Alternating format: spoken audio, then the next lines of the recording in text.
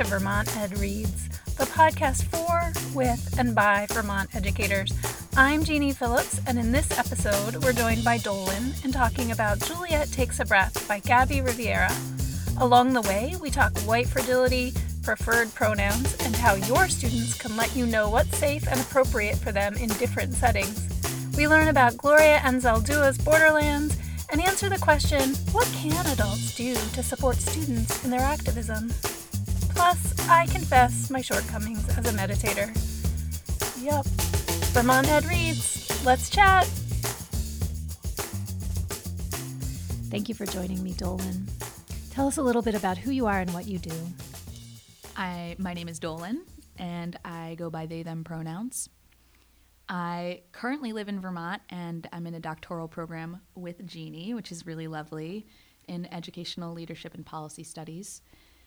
And before that, I worked for 6 years coordinating and directing LGBTQ resources and services on college campuses, on different campuses across the country. And most recently moved here from California after that. Before that was Missouri. Before that, I was here in Vermont doing my master's program in the Higher Ed Student Affairs HESA program, which is a really transformative experience for me. I love reading, especially queer, trans, people of color, or QT/POC fiction. It's really fun to get lost in a book, especially a book that pushes me or resonates with me, or one maybe I feel seen in. I am biracial. I'm white and Latinx. My mom was born in Cuba, and I definitely feel that I have a lot of white privilege and white passing privilege. I am queer, I'm bisexual, and I'm non-binary, which is why I go by they, them pronouns, although some non-binary people go by different pronouns as well. And I'm excited to be on this podcast today. Oh, I'm so excited to talk to you about this book. We talk about books all the time. And one of the questions I ask my guests is, what book are they reading now? And you are always reading a ton of books. And as you walked in, you were like, I just now finished The Water Dancer, a book I adored. So I wondered if you wanted to share any other highlights from your reading list. Yeah, I literally, as you said, just finished The Water Dancer moments before this podcast recording. It was a beautiful read, really beautiful POC fiction that I recommend to everyone. Before that, and also right now, I'm finishing up Eloquent Rage and also finishing Ibram Kendi's How to Be an Anti-Racist. And I have a few more that I'm about to read, but I can't remember the names of. I use the Libby app and love downloading audiobooks and listening that way and supporting my local libraries. So this past winter break, since I'm a student, I read a lot of really fun books, and one that sticks out to me is Darius the Great is Not Okay. I loved that young adult novel, so definitely recommend that one too. That's a great one. And yay, public libraries. Yay, libraries. I also just want, for listeners who may not be familiar, could you talk to me a little bit about the shorthand you use? You just use POC, and that stands for People of Color. Is there other shorthand you might use that we might spell out for listeners as they listen? Yeah, so like I said, I sometimes say QT/POC for queer and trans people of color. I found living on the East Coast, people say POC for people of color, and living on the West Coast, I found people say POC for people of color. So I don't know, I've bounced back and forth because I've lived in both places, and I'm still readjusting to the East Coast lingo. But when I say POC or POC, I'm referring to people of color. So what I mean by that personally is non-white people, and that can be people mixed with white like myself, or others who are not mixed with white, people who are mixed or not mixed in general. And so usually that looks like Black, Indigenous, Latinx or Latino, Latina people, and Asian, Pacific Islanders, Middle Eastern, other people who might identify. I also use the word Latinx instead of Latino or Latina, because Latinx, while some people feel confused by that term because it's less pronounceable in Spanish, it's a word that was created by Latino, Latina, Latinx people to acknowledge the fact that our language, Spanish, is gendered that all nouns and adjectives, almost all of them, completely have gender, which is very strange in my opinion, and a little bit constricting for people like myself and many, many others who identify outside of the gender binary or just generally feel restricted by that binary. So a lot of times when words end in O and A in Spanish, people put an X there, which again is a challenging pronunciation, but it's more so to acknowledge that the binary isn't really real. Yeah. It's a figment of our imagination and that it can be really even violent towards folks. So a lot of times I'll say Latinx in this, especially talking about Juliet. I so appreciate you breaking down those words for us. Words have so much power. And so I'm trying in my life in general to be more intentional with the words that I use. And I just really appreciate you making that accessible to us. So let's dig in to Juliet Takes a Breath by Gabby Rivera. I wondered if you could introduce us to the narrator of our story here, Juliet. Yeah, so Juliet grew up and, is growing up in the Bronx in the book. She identifies in some ways as gay, as queer, or part of the LGBTQ community. She has a girlfriend. You find that out like on page 4. And she's Boricua, so she's Puerto Rican. That's a word that a lot of Puerto Rican folks use to describe themselves. She's kind of coming into herself throughout the entire book and learning to love all parts of herself, striving for authenticity in all areas of her life. She's navigating sometimes the harsh terrain of Puerto Rican Catholicism and Latinx familia, figuring out what it looks like to be young, to be queer, to be closeted, in the beginning of the book, and figuring out how to be authentic in that space where she's really embraced in her culture. And she's kind of dodging those questions at home about a boyfriend or a husband in the future. She shines brightly with her girlfriend in the beginning of the book too, and she's still learning kind of the hard way that this white supremacist society teaches us that she lives at the intersections of a lot of marginalization. So she's still learning that being in her brown Puerto Rican family, she's hiding a part of herself for protection, her queerness. And she seems to be desperate for more queer-friendly spaces while she's, to seek protection from homophobia and sexism and the harassment that she's experiencing a lot. She talks in her first chapter about experiencing some street harassment. And at the same time, she's expecting, and she has every right to expect, a non-racist queer space, which many of us know is hard to come by.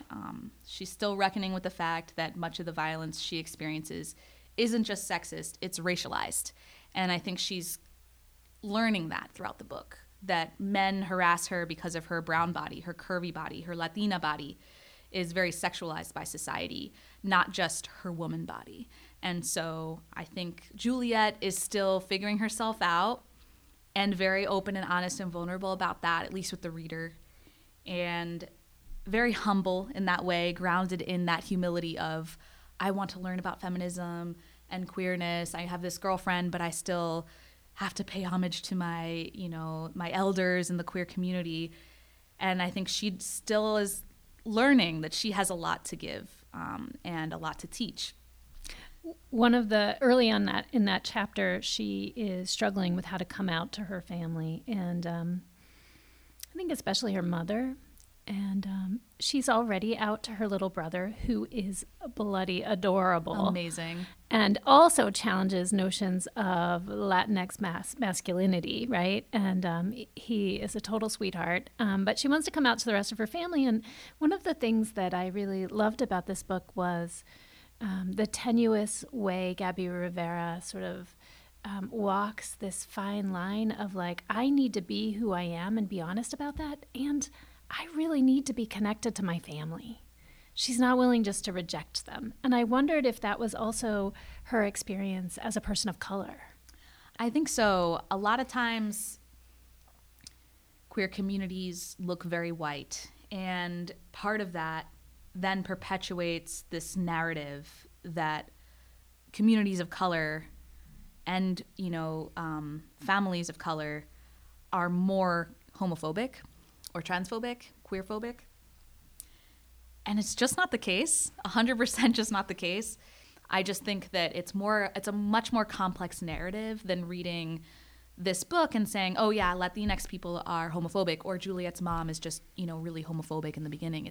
She's living in this world and wants the best for her daughter. And while the best for her daughter is not for her to be as heterosexual as possible, it's the way she's thinking, right? And we have to hold space for that and hold some forgiveness for that, and recognize that this was an act of protection and survival, and not because brown people are more homophobic. Yeah. I appreciate that, because I think it also leads us along into the story, because Juliet, as a very young college student, is heading out for an internship.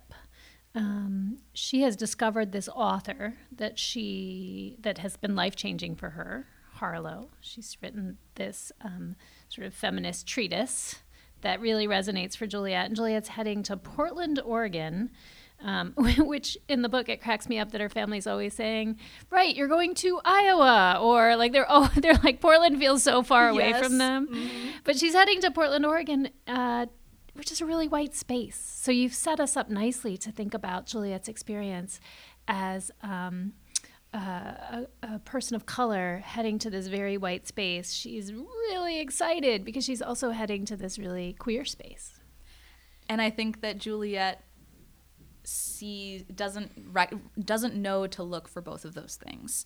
She sees, oh wow, this is some queer haven, or people are saying this. This writer is writing all these queer-friendly, queer-affirming things.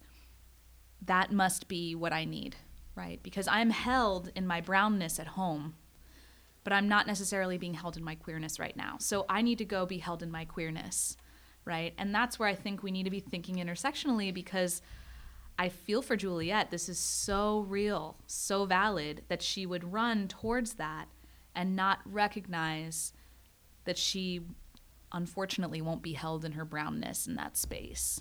Right, that and the intersection of the two. And so one of the people that lives in the house with Harlow early on in the book takes her out. I think it's her second day in Portland, her first full day in Portland. And he takes her out to sort of get to know the town. And he, he's having a rough time himself. And he gets really adversarial with her. And he starts asking her about her preferred pronouns. And she's never heard this phrase before. So for our listeners who maybe haven't either, could you talk a little bit about what we mean when we say preferred pronouns? Yeah, so pronouns are this very simple yet very complex thing. We use pronouns all of the time in the English language to refer to people in the first, second, and third person without using their names. And so when we're talking about pronouns, we're talking about third person pronouns.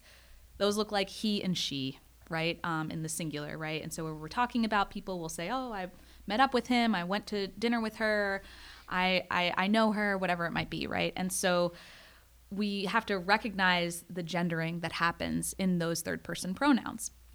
And so queer folks, trans folks created this new way of talking about ourselves because a lot of folks have said, we can't be what we can't see. And we have to be able to create language to talk about ourselves because we're creating new ways of being and living. And if we're not able to talk about it, other folks won't see us. And we are paving paths for others to be able to see themselves in us. And so gender inclusive pronouns are ways that we ask folks to refer to us that aren't misgendering to us, because not everyone identifies as a man with he pronouns or a woman with she pronouns. And so gender inclusive pronouns often look like using they them pronouns, which again is kind of a repurposed plural pronoun that we all know if English is our language of use. They're ways of acknowledging people that we wouldn't be able to acknowledge. And I have to say, as a person who uses they, them pronouns and is non-binary, when people misgender me, it hurts not just because, they made a grammar mistake. It's never about that, right? I fully recognize that it takes a lot of relearning, unlearning in order to use these newer words for folks, or using old words like they in new ways. I know I'm asking a lot of shifting the autopilot of language that so many of us have written in our brains when English was our first language and it's just an automatic way we equate English with language. when English is not our first language and we're really having to think through each word. I recognize that's really tricky, especially if folks are translating in their heads as they're speaking. It's complicated. So I think the most important thing and the most amazing thing that folks can do is recognize that we can't know someone's pronouns without asking, and to provide some space for folks to name their pronouns. So when you're in a meeting or a class, in the beginning, if people are introducing themselves, ask folks to offer their pronouns as well, right? If you're making name tags for a conference or for a one-day thing or for permanent name tags for people's offices, names and pronouns, right? If we couldn't guess your name, we couldn't guess your pronoun. And one more thing I'll share is that they can change over time and in different contexts, right? Let's say Juliet wanted to use they, them pronouns for themselves, but at home, maybe that wasn't safe. So when we're talking with Juliet's mom, we're using she, her, right? When we're talking with Juliet in class, we're using they, them. And so checking in with folks and saying, hey, I just want to be a support to you. Let me know if this shifts for you or if there are ways that I can support you. And a lot of times, if you have a young student, for example, I see this a lot in youth, where at their GSA, they'll say, oh, I want to use these pronouns. But when you're meeting with my parent at the parent-teacher conference, use these pronouns, right? And that's a way of protecting someone and letting them play with their identity and their language a little to see what fits. Yeah, I've had that experience actually in schools of using one set of pronouns with the student and a different set of pronouns on the report card or with the family. And it's super important to keep LGBTQ folks safe. Absolutely. And that's our job. I'm going to insert into the transcript my yearly public service announcement, which is the LGBTQ Bill of Rights for students, which is an important document that I think should be at schools everywhere. Is there a role for allyship in this? If I'm with you and somebody misgenders you, what's my role as your friend, as your ally? I think it's tricky because you may be with a youth or you may be with someone in front of their family. Like I said, it can change based on the context. So a lot of times I say one of the best first steps can be to check in with the person afterwards. Hey, I was in that room and I noticed that someone misgendered you. How can I support you? Right? And I think that's huge because that non-binary person, that trans person definitely noticed that they were misgendered. Very rarely am I like, oh, they did? I almost always know that, yes, you're right. Thank you for noticing. I felt alone in that moment. I felt isolated and unseen, and you saw me.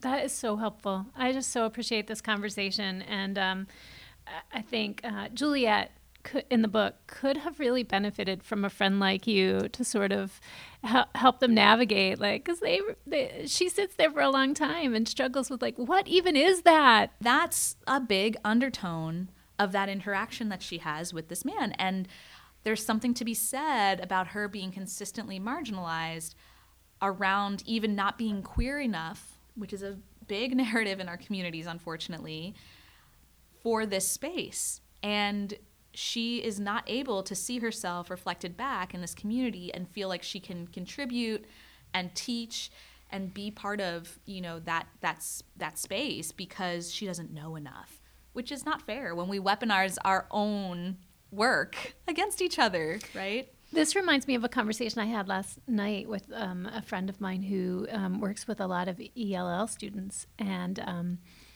this student who's Nepali is taking a Spanish class. And she said to my friend who's working with her, all of the white kids in the Spanish class are so good. And my friend, Jory, says, well, do you think it's because this is your third language you're learning? Do you think that she finally said, do you think they would be as smart in Nepal? Ooh. And she was like, no. And so I think in a way, the way I bring this back to Juliet, because in a way what Juliet's seeing is like, oh, is it because I'm brown that I don't, right? And she's really like like seeing this white perspective and feeling like she doesn't know enough. And meanwhile, nobody in the whole place is acknowledging anything about her Puerto Rican background. Absolutely. Right? Like, they don't feel like they need to take responsibility for that learning. And it's a very complex pattern throughout the book. It's a double standard, right? You Absolutely. need to know all of these things to fit into the queer community, but we don't need to know anything about your cultural background. Exactly. And we will punch your card when you're ready, right? Your queer card. And that's just nonsense. Yeah. But not all the spaces Juliet experiences are like that. She gets taken to a writer warriors workshop, which is introduced. And I wonder, maybe we could read a few pages. I mean, you could read it or I could read it from pages 106 to 107 to introduce this space. So before I start reading, for those of you who are following along at home, it's on page 106. And Juliet is in this space being hosted by Zaida. And Zaida is a Black queer woman. And Zaida says, "Hello, beautiful women writers. Welcome to Honoring Our Ancestors, the Writer Warriors Workshop series. Thank you for your presence. I'd like to ask all of you to turn to your neighbor, look her in the eyes, and say, 'Thank you, sister, for sharing your time and essence.'" Juliet says, "I almost laughed, but the silence and reverence in the room pushed that laugh back into my chest. The woman next to me breastfed her baby. Such a beautiful and weird thing, breastfeeding. The mom held her child with one arm and reached out to me with the other. She said, slightly breathless, 'Thank you, sister, for sharing your time and essence.' I repeated the blessing, holding her hand and her child's hand. Zaida blessed her neighbors on both sides. Ashe, everyone. I'm Zaida Crest, founder of Black Womanists United, and we are here to celebrate the legacy of our sister, Octavia Butler, one of the greatest writers of all time. Octavia gave us worlds caught in post-apocalyptic struggles, narratives billowing with critiques of the way racism and brutality are ingrained in white American society and culture, a culture that we must also navigate and reclaim. Octavia gave us the means to do that via a genre where there are no limits. This writing series is for the empowerment of Black women and femmes and the development of a Black womanist, Afrofuturistic writers group. Blackness isn't limited to African Americans here. We welcome our Afro-Latinas también y toda la gente morena, negrita, el color de la noche y de café con leche. Many of our meetings are closed to non-Black, non-POC, or POC individuals, but members of the group expressed interest in offering open sessions. White allies, we ask that you respect the space, own your privileges, and remain open to your own journey.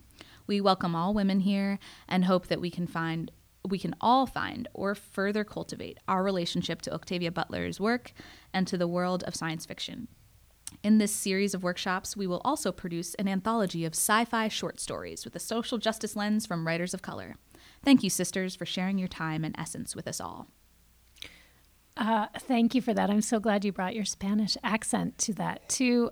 First, before we go anywhere else, can we just express our mutual appreciation and love for Octavia Butler? Yes, she's so amazing. I really want to just beg everyone to please read all of her books.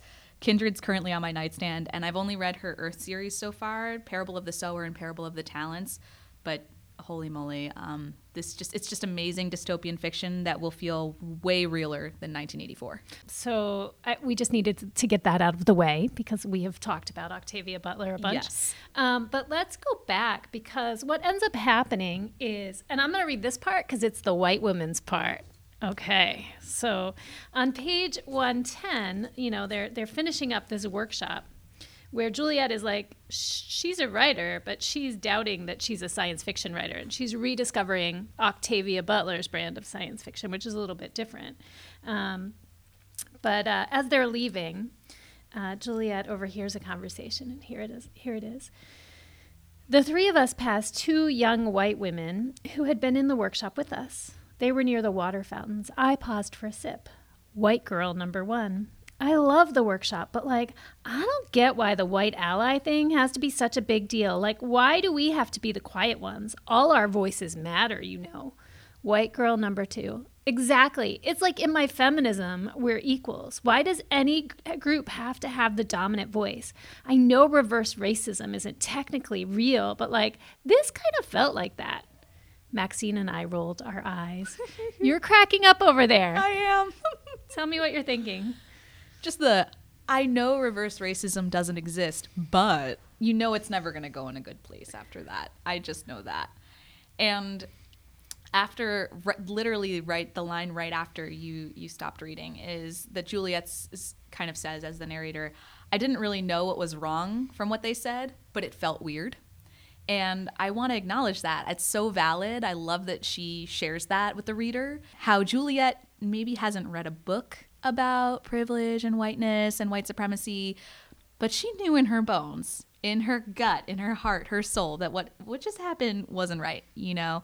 And she didn't need that academic training on the topic to know it, right? And later on, just a few pages after that, Harlow gets in the car with Zaida and some others, and she had just talked to a group of white women who were fawning after her writing. And Harlow's a white woman, a white writer. Exactly.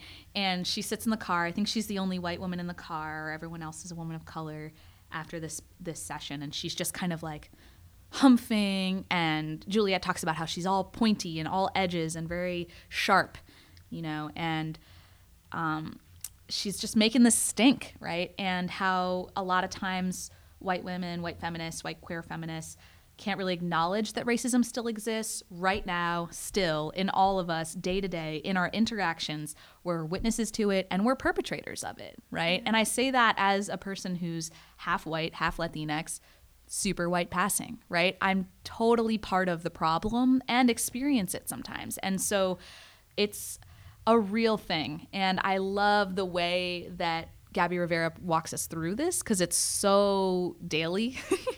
And the way that Juliet makes meaning of it, because she doesn't have all the words and all the jargon, but she totally gets it in her gut that what happened was wonky, right? Right. And we're so used to being centered in our histories, in the literature that we read in school and out of school, exactly. In the news, on television and movies. And so suddenly when our experience isn't centered, or when we're asked to, stay a little quieter, make a little space. And I say that we as a white woman, we, when we as white folks are asked to do that, it pinches. Mm-hmm. And I think it takes a lot of self-awareness and practice to get used to being like, oh, other people experience this all the time and we don't even ask it of them. Right. It just happens. You're making me think of something. I am a very novice meditator. I should meditate more, probably. But when I'm learning meditation, when I'm focusing on meditation, one of the things is when your mind wanders, which it will, the practice is really about coming back to the present moment, right? And so what you're making me think about is the practice here is about oh, there's my fragility again. Yes. It's the noticing and naming, just like in meditation, right? And that comes back to pronouns. Yes. When we mess up, it's the noticing and the naming. Oh, I so appreciate the way you're weaving this together for me. So Juliet, besides going to writers' workshops with cool people and other social events around Portland, has a job to do, and one of her tasks is to investigate this weird collection of paper slips with the names of powerful women on them. That Harlow has collected. And so one of the women she seeks out is Lolita LeBron. She's at the local library where there's a bit of a love interest that was really fun to read about. And she gets really angry because she didn't know about Lolita LeBron, who is a Puerto Rican revolutionary. And it reminded me very much. She gets ticked. She's like, how did my family never talk to me about this? My Puerto Rican family, where is this story? How did I never learn it? And It reminded me at the middle grades conference of a student from Edmonds Middle School. An adult in the room, a teacher in the room asked, what could adults do to support them in their activism? And he responded, how come nobody ever teaches us about inequity? I wish adults would teach us about what is going on in the world. And so I'm just curious about how you reacted to the Lolita LeBron section. Yeah, it's so real. We don't realize how much we're centering white people in our history and in our pedagogy as much until we read something else. And it's like, oh my God, how did I not know? And for me, this makes me think immediately about learning about Gloria Anzaldúa for the first time way too late in my life, when I was like 24 or 25 in grad school the first time. She talks about living in the borderlands in her book, Borderlands, La Frontera. And this book cracked me open and made me feel whole at the same time. So as a biracial, bisexual, non-binary person, also a Gemini, I feel her words on a visceral level, this living between, sometimes in different lands, never truly belonging, perhaps only belonging in the liminal space of the border itself and not knowing who our people are. And it was powerful for me because I had embodied so many experiences but didn't know how to name it, and also felt so isolated. And so it comes back to this, you can't be what you can't see, right? Or this way of when someone names an experience, you feel seen and you feel less alone, right? Because I was like, wow, I'm not the only person who lives on some borderlands, right? And so I read her book. I think I was assigned one chapter for something. I read the whole thing. I just couldn't put it down.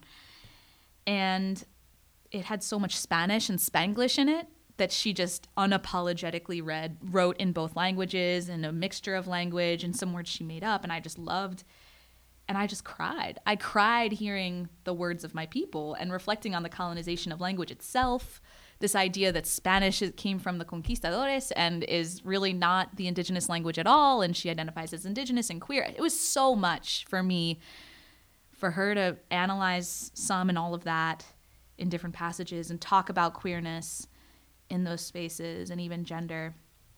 It really helped me kind of split open and begin to heal. And I realized how much I had been thinking I was self-protecting by building this, deep shell of protection, this shield. But it really, when I read someone else who had a similar experience, again, I have a lot of privilege and I don't want to pretend like my experience is the same as Gloria Anzaldúa's, but she spoke to my soul. What you're making me think about is the importance of being seen in literature, in history, in story, and what you talked about earlier about being seen for who you are and how you're gendered, how your pronouns are used. Mm-hmm. And as a librarian, like for me, my mission was really to make sure that all of my students could be seen affirmatively, appreciatively in my collection. And so that just like really touches me. And I think that Lolita Lebron helps Juliet feel seen in a way for her heritage in this place where you're talking about she wanted to be seen for her queerness. Now she's in this white queer space, and now she gets to be seen for her Puerto Ricanness.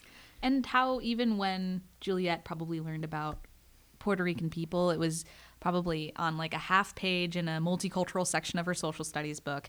And on top of that, it was probably this very whitewashed or normative narrative of someone assimilating to white culture, and not Lebron's narrative, which is like attempting murder and, assaulting the House of Representatives and really, being incredible, right? In some ways, like fighting and not taking no for an answer for liberation, right? And how that is kind of taught to us as like not really worthy of true history, or maybe it's not as notable or, as loving as a Rosa Parks story, or the way that we sanitize people like Rosa Parks and Dr. Martin Luther King Jr., right?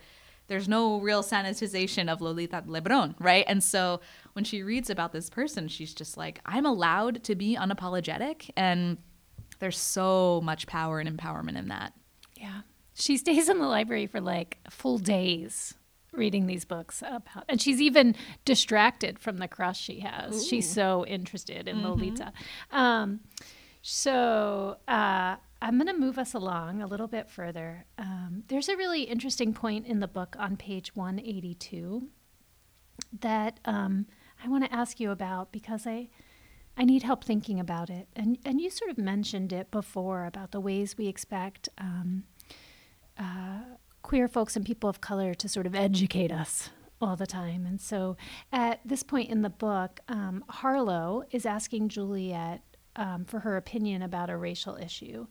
And here's what Maxine, Harlow's partner, says. Now, hold on just a minute, Maxine said. Are you going to write me and Juliet checks for our analysis on race? Because our labor isn't free.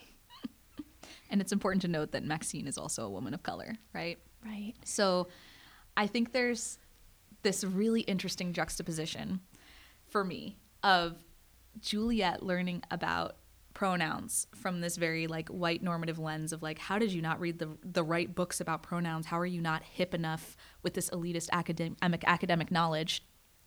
And this white woman asking about a race issue, right? A racialized feminist issue, and expecting the folks of color, the women of color in her life to constantly just fill in those gaps. To do all the work. And use it for myself. That's the other piece, is a lot of times white folks learn things from folks of color, not even from like taking the time to read a book and really situate themselves in some context. They'll ask their friend a question. Their friend will give an individual answer. As a person, right? As me, not as all brown people, right? I will tell you the answer to this question. And then that white person will then use it in all the spaces and be like, well, this one brown person told me that it's totally okay to say this. I have black friends. Exactly. And they said I could do this and that, or say this and that, or show up this way or that way, or that, whatever. Wait a second. My black friend says I can use the N-word. No. Yeah. Right? And you saw my sarcasm. Oh, in that, yeah. I hope. And so, right, like, no. First of all, that's co-opting some space and some power that is just, that's violent, right? But also, it creates this weird monolith asking this brown or black person to speak for all brown and black people, and that's just garbage, right? But I think there's this interesting thing around the unpaid labor. It's just like people of color as marginalized people are expected to know the norms of white culture and society, right? But white people are not expected to know their norms, right, of communities of color. So folks of color are living in their own brown norms, their own cultural norms at home with their communities, whatever that looks like. And then they're also having to code switch into white norms and white society, right, quote unquote. And then white people are like, oh, how do I act around brown people? Hey, brown person, explain this to me. Or is it okay to do this as a white person? Why not?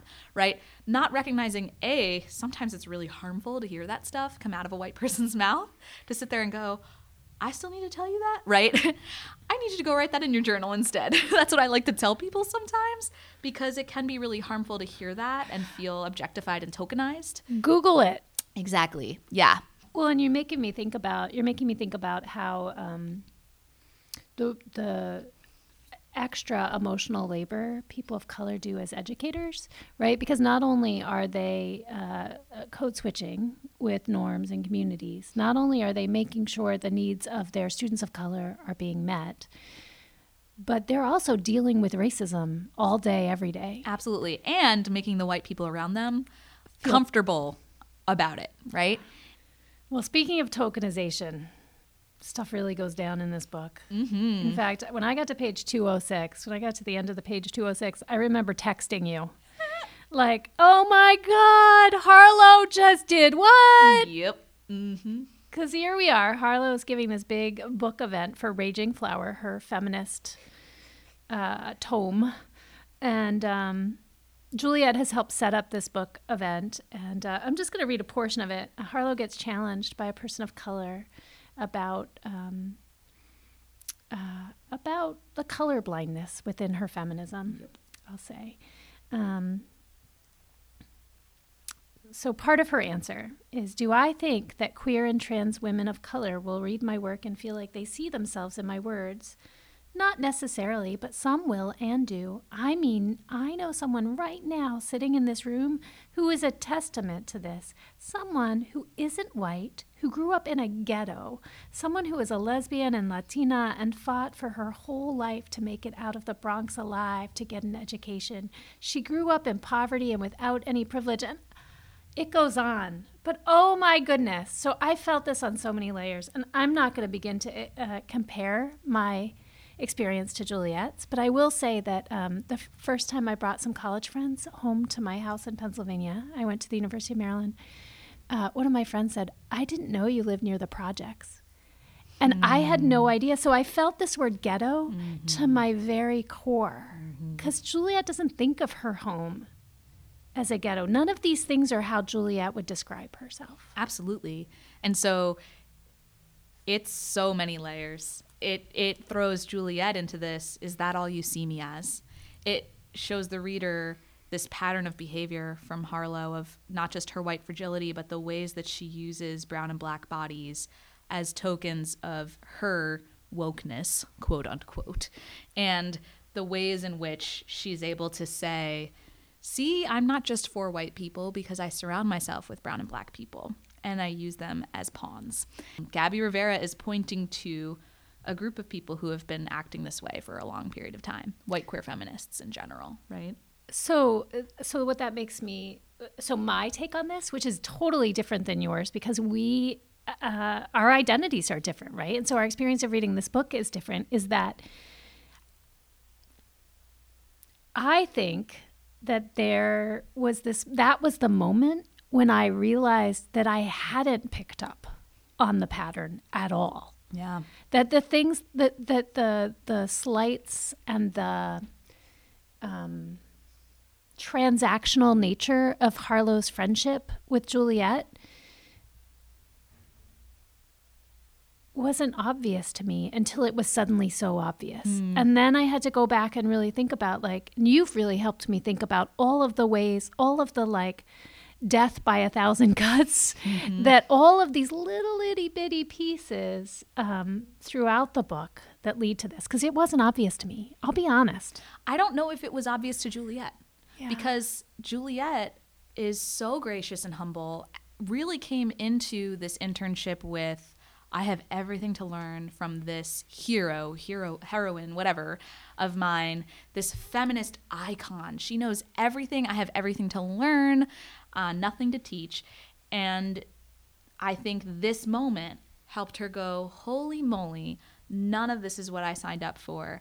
I'm realizing now that not only do I hold others on a pedestal and not believe in myself enough, because I have so much potential and capacity, but I gave this person too much benefit of the doubt.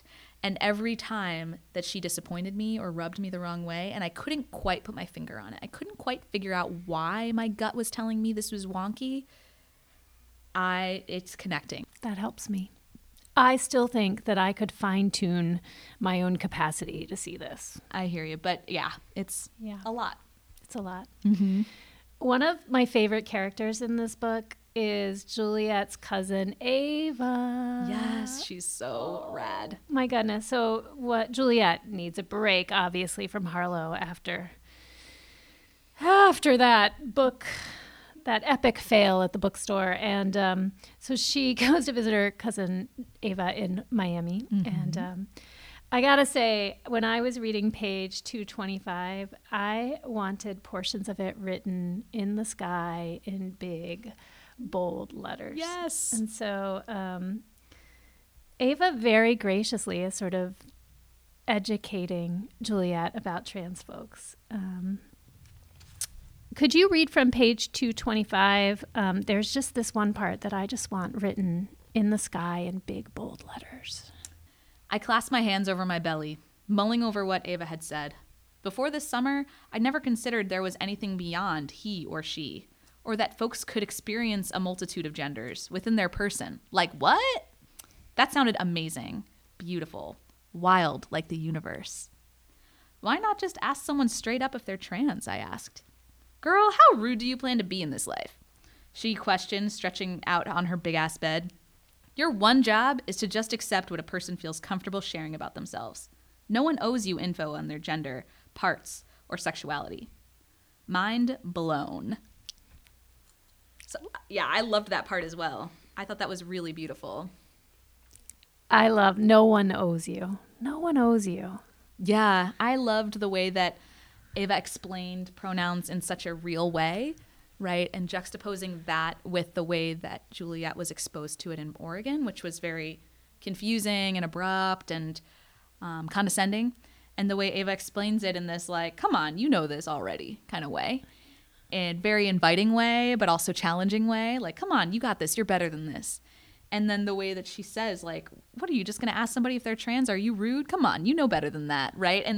And doesn't shame her, just blows her mind. And I loved that. But we have to remember where we come from. And I think that Ava teaches her this in such a beautiful way, really helps Juliet see, you already know this in your bones, you just needed to be introduced to this, and not in a condescending, paternalistic, white supremacist way of, how did you not know what a pronoun is? How do you not know who Sylvia Rivera is? But hey, you don't know your history because you don't have access to this. I had to seek this out. Let me teach you this as a, cousin to cousin, brown girl to brown girl, And so I just thought it was so beautiful on so many levels. I really appreciate you picking out that passage.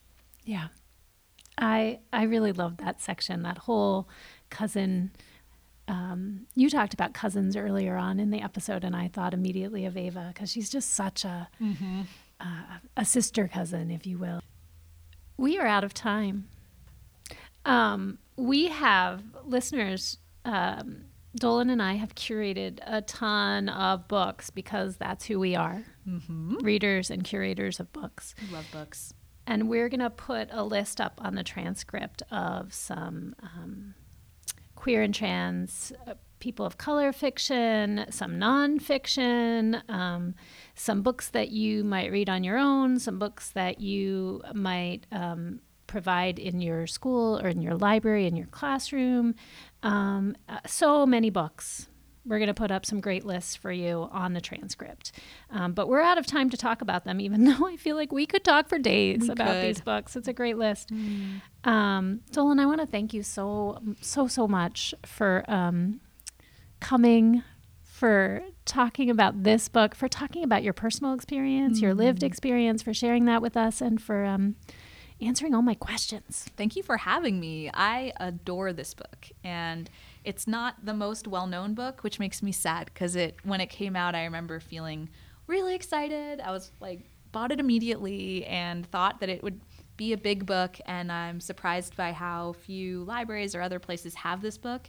I really appreciate you going out of your way to read it and loving it and talking about it with me, because this book brings me a lot of joy and also peace. I adore this book, and I adore you. Thank you so much. Thank you, Jeannie.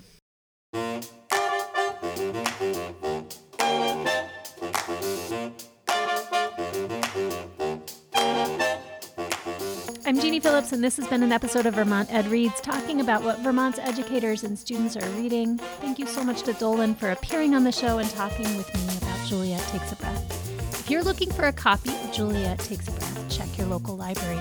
If they don't have it, request that they buy it. Special thanks to Audrey Homan, audio engineer extraordinaire. To find out more about Vermont Ed Reads, including past episodes, upcoming guests and reads, and a whole lot more, you can visit vtedreads.tarrantinstitute.org. Follow us on Twitter and Instagram at vtedreads. This podcast is a project of the Tarrant Institute for Innovative Education at the University of Vermont.